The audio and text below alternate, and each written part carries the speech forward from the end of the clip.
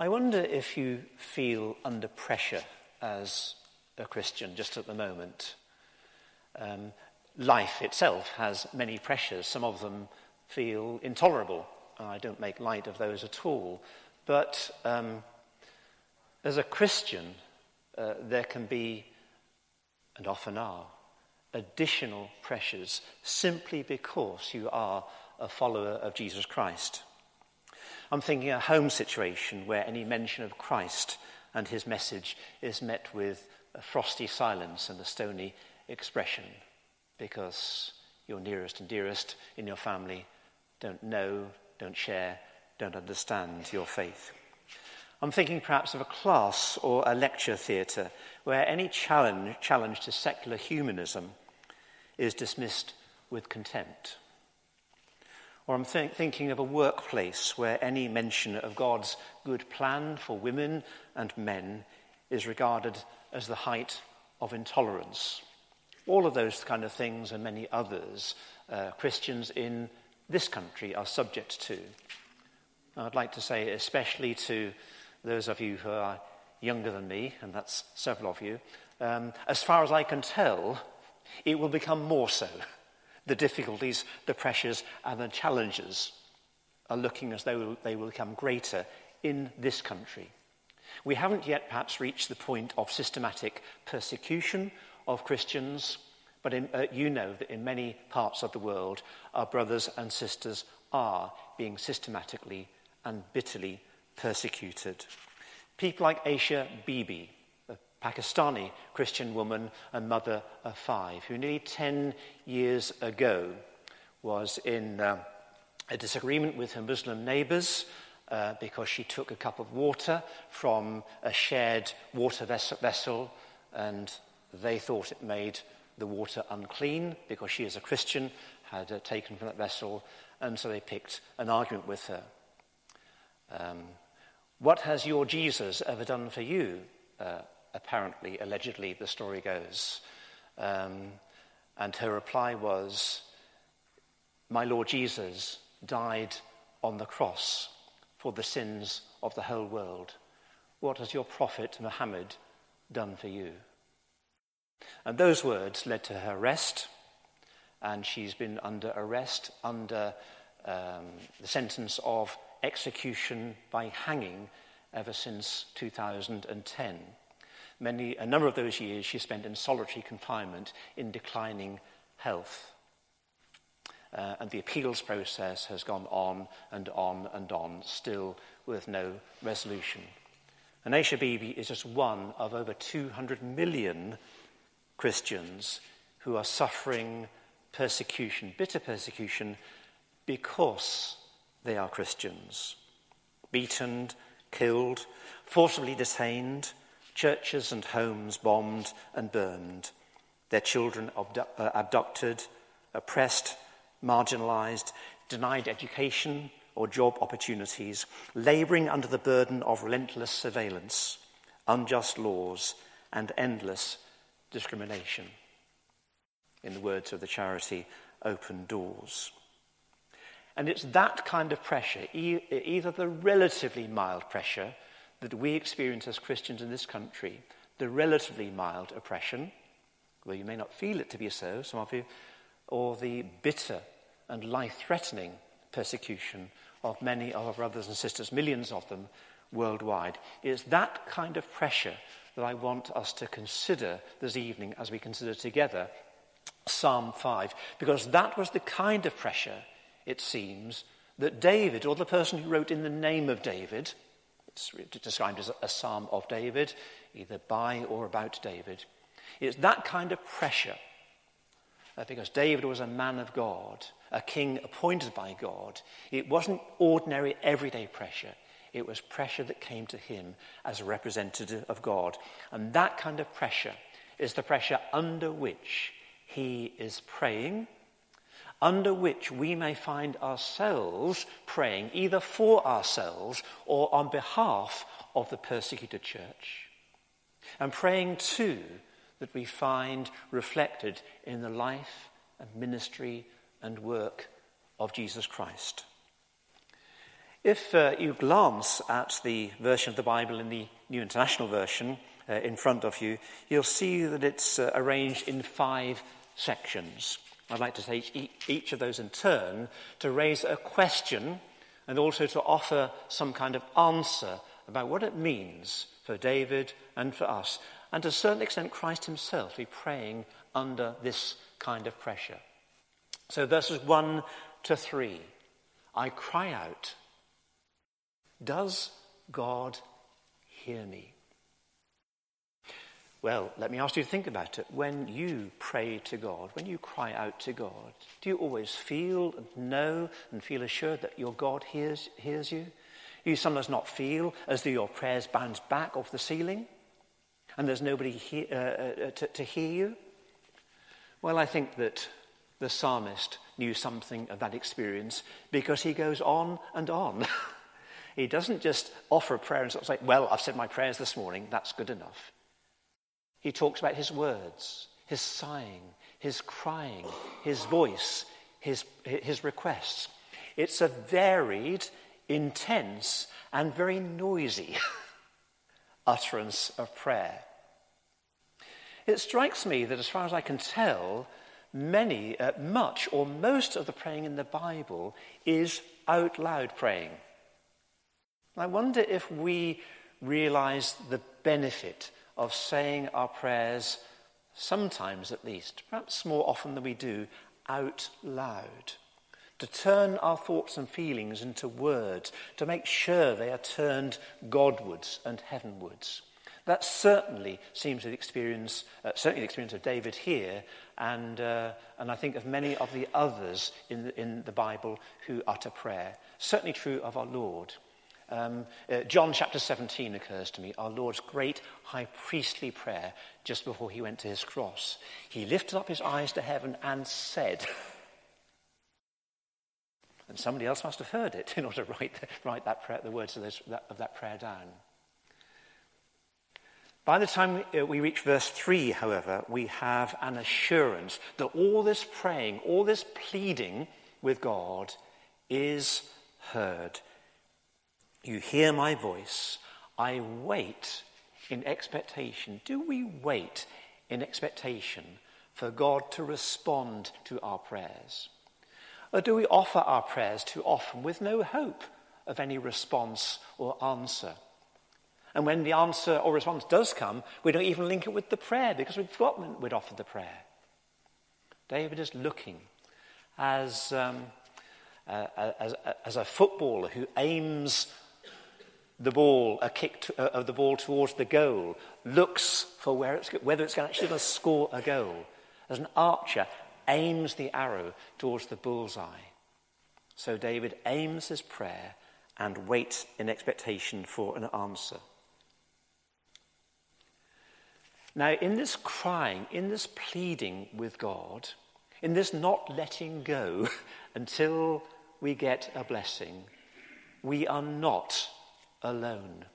We have a model, and that model is not only psalmist like we have seen here, but our Lord Jesus himself.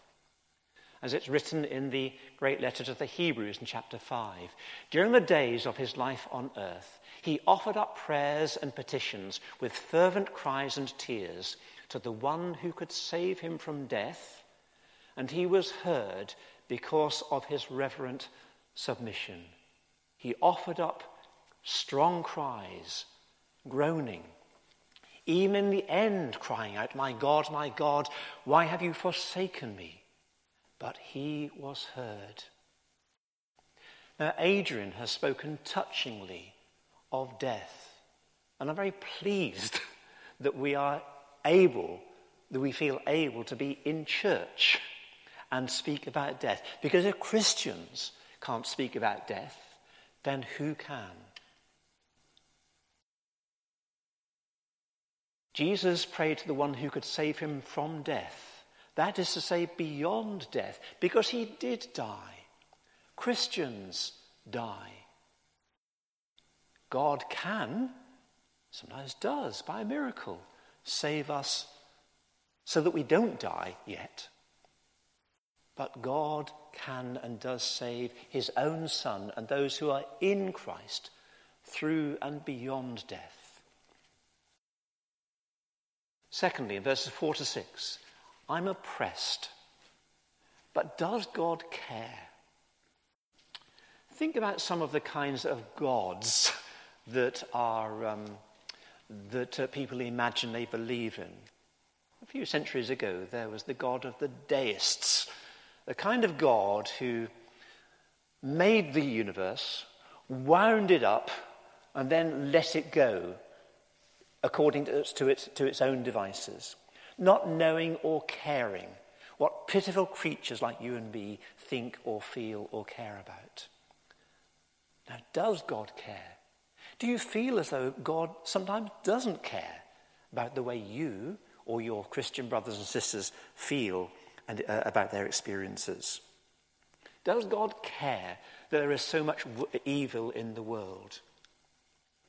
Well, verses 4 to 6 make it very clear that the psalmist believes that God does care very much.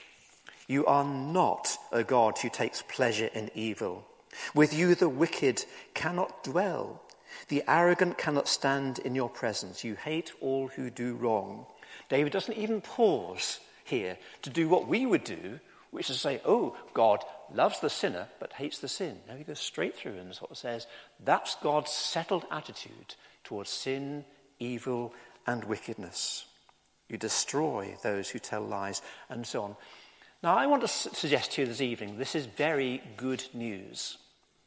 To have a God who didn't care about evil and wickedness would make your life and mine utterly futile. Certainly your Christian faith and mine utterly futile. If you were badly treated, mocked, ridiculed, lied about, as many of your Christian brothers and sisters are around the world, to think that God didn't care about that would be a terrible thought. But God does care. It's good news that God cares about evil and wickedness. And when God's people are thus oppressed, there is one who stands with them. I don't know if you were here a few weeks ago when in all three of our Sunday services we looked at the teaching of Jesus in Matthew 25, his teaching about the sheep and the goats. And what we saw very clearly there, especially from this verse here, that the king, when he judges the sheep and the goats, will say this to them: whatever you did, let me put it, Jesus' teaching this way: whatever you did for, or whatever you did to one of the least of these my brothers, those who are in Christ, one of Jesus, the least of Jesus' disciples, you did for me. Jesus stands with even the least of his brethren, even the least of his disciples, in their need. We are never alone, however the world treats us. Thirdly, verses 7 and 8. Because I wonder, when you looked at God's attitude towards evil and wickedness, whether you felt a slight shudder about, well, I'm not so brilliant either, I'm not so perfect either. Did you feel that? I kind of hope that you did. Did you say, I'm sure I'm good enough for God? He'll accept. No, I don't think so. I am guilty too, and so are you. Let me just jump for a moment forward to verse 9, where the psalmist says this: their heart is filled with destruction, their throat is an open grave, with their tongue they speak deceit. He's speaking again about wicked people. The Apostle Paul, in Romans chapter 3 and 13, uses that very verse to demonstrate that we all come under this judgment, that all are evil in God's sight. So there needs to be a way. Is there a way where if I'm counted amongst the guilty too Is there a way in which I can find acceptance, a welcome with God? And the psalmist says yes in verse 7. But I, by your great mercy, will come into your house, will come into your presence, will find a welcome, an open door with you. The wicked are judged according to God's righteous judgment. Those who would come to God and enter his presence and find acceptance with him must find another way other than God's severe justice. They must find mercy with God. The story is told of a politician who, after receiving his photograph was taken for a portrait, and once he saw the proof of the portrait, he was very angry. He went back to the photographer saying, "This picture does not do me justice." And the photographer replied, "Sir, with a face like yours, you don't need justice, you need mercy." And here's another old story. A mother sought from an emperor the pardon of her son. And the emperor said that it was the man's second offence, and justice demanded that he be punished. "But I'm not asking for justice," said the mother. "I'm pleading for mercy." "But," said the emperor, "he doesn't deserve mercy." "Sir," replied the woman, "it would not be mercy if he deserved it, and mercy is what I'm asking for." "Well then," replied the emperor, "I will show mercy." And her son was freed. It's a great and rich word, that biblical word, mercy. Hang on to it as your and my and our only hope of finding acceptance with God, because I am guilty too. I need a way of mercy for God to accept me. Can I show you the way? Can I show you the way more clearly? Well, no, I can't, but Jesus can, because he is the way. Jesus has opened up a new and living way by his blood, and we are accordingly invited to draw near to God with a sincere heart in full assurance of the faith. If I look at my meagre and imperfect righteousness, I fail. If I look to his great mercy in Christ, I have confidence to come into his presence as a child of God. Fourthly, evil seems to triumph in this world. Will the world ever be put to rights? This, I think, is addressed in verses 9 and 10. The psalmist says to God, "Lord, declare them guilty, these people who oppress your people, these wicked people. Declare them guilty." Now, I don't know if you have a little bit of trouble with these expressions, these occasional expressions of the psalmist wanting God to judge and condemn the wicked. It's a bit awkward, isn't it? But one thing I will say is that David never seeks to wreak vengeance on them himself. He turns the whole thing over to God and say, "God, that's your prerogative." The scripture says, has God saying to us, "Vengeance is mine, I will repay." So this frees us up, all of us, to love our enemies as we are taught, to pray for them, and to seek their forgiveness and salvation. It's God who judges and not we ourselves, a liberating truth. But of course, God's enemies can become his friends. I've been surprised, amazed really, at the number of times that Scripture links together God's righteous judgment with his patience and mercy and forgiveness. Not least in a favourite chapter of mine, 2 Peter and chapter 3, where Peter's talked about the end of the world. the judgment of the world, the ridding of the entire universe of evil and wickedness, the creation of a new heavens and the new earth, the home of righteousness. And then he can hear his readers say, yes, but when? Why not now? And Peter gives this wonderful answer. The Lord is not slow in keeping that promise, as some understand slowness. Instead, he is patient with you, not wanting anyone to perish, but everyone to come to repentance. Why doesn't God sort things out now? Why doesn't God put the world to rights now? Because of his patience.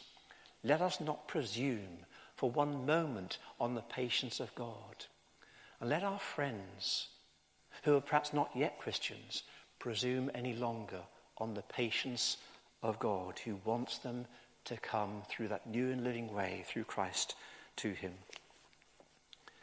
Fifthly, I feel lonely and afraid. Will God keep me safe? I'm experiencing life as a Christian under pressure, and I feel kind of on my own. I feel insecure. I feel afraid. Can I trust God to keep me safe? Verses 11 and 12. Can I just ask for a moment, be honest with me now, in whom or in what do you trust? In whom or in what do you take refuge? There are so many superficial distractions in life in the world today in which people, ostrich-like, bury their heads and hope that the problems will go away. Don't bury your head in the sand. Lift your head up and look up to the only one who can keep you safe in this life and in the life to come. As verse 11 says, let all who take refuge in you be glad. Some beautiful thoughts in these verses. The idea in verse 11 of God spreading, even the word protection isn't in the text, spreading over them as a tent, a mantle, a cloak, a protecting veil. And then surrounding God, his people with his favour as with a shield right around them so that nothing can eternally harm them. Because, again, we can point to the later and fuller revelation of God in Christ and say, as Christians, you and I can be and are safe in the arms of our Saviour Jesus. And again, I'm pleased that we've talked a little bit about death this evening. It seems to me that for many of us as Christians today, we are constantly thinking that God would save us from dying or our loved one from dying, and he can, and he does, and maybe he will. But it is appointed to us all to die sooner or later. And we need to know that there is a refuge beyond death. So Jesus says, I know my sheep. They know me. They listen to my voice. They follow me. And I give them eternal life. They will never perish. No one will snatch them out of my hand. This then is the same Jesus who cried out to his heavenly Father and was heard. This is the same Jesus who counts opposition to his people as opposition to himself. He stands with them. This is the same Jesus who has opened up a new and living way by which we can draw near to God. This is the Jesus who one day will judge the world with justice, but who promises that not one of his children who has put their faith in him and come to him through that new and living way, not one of his children will be lost. I think that's good news. I think that's reassuring. I think that's all something we can pray, even under the greatest pressure. Let us pray for a moment for ourselves and for our Christian brothers and sisters around the world, maybe experiencing so much more pressure than ourselves. Lord Jesus, we thank you that all the scriptures point to you. We thank you that you were a prayer and you cried out to God and you were heard. We thank you that you stand with us and with our brothers and sisters in their difficulty and pressure and oppression. We thank you that you have opened up a new and living way for them and for us and for everyone. We thank you that you held out hope simply on the basis of repentance and forgiveness, and that you have promised you will never let go of us. Be faithful to us and make us faithful to you, even under pressure, to the end of our days. Amen.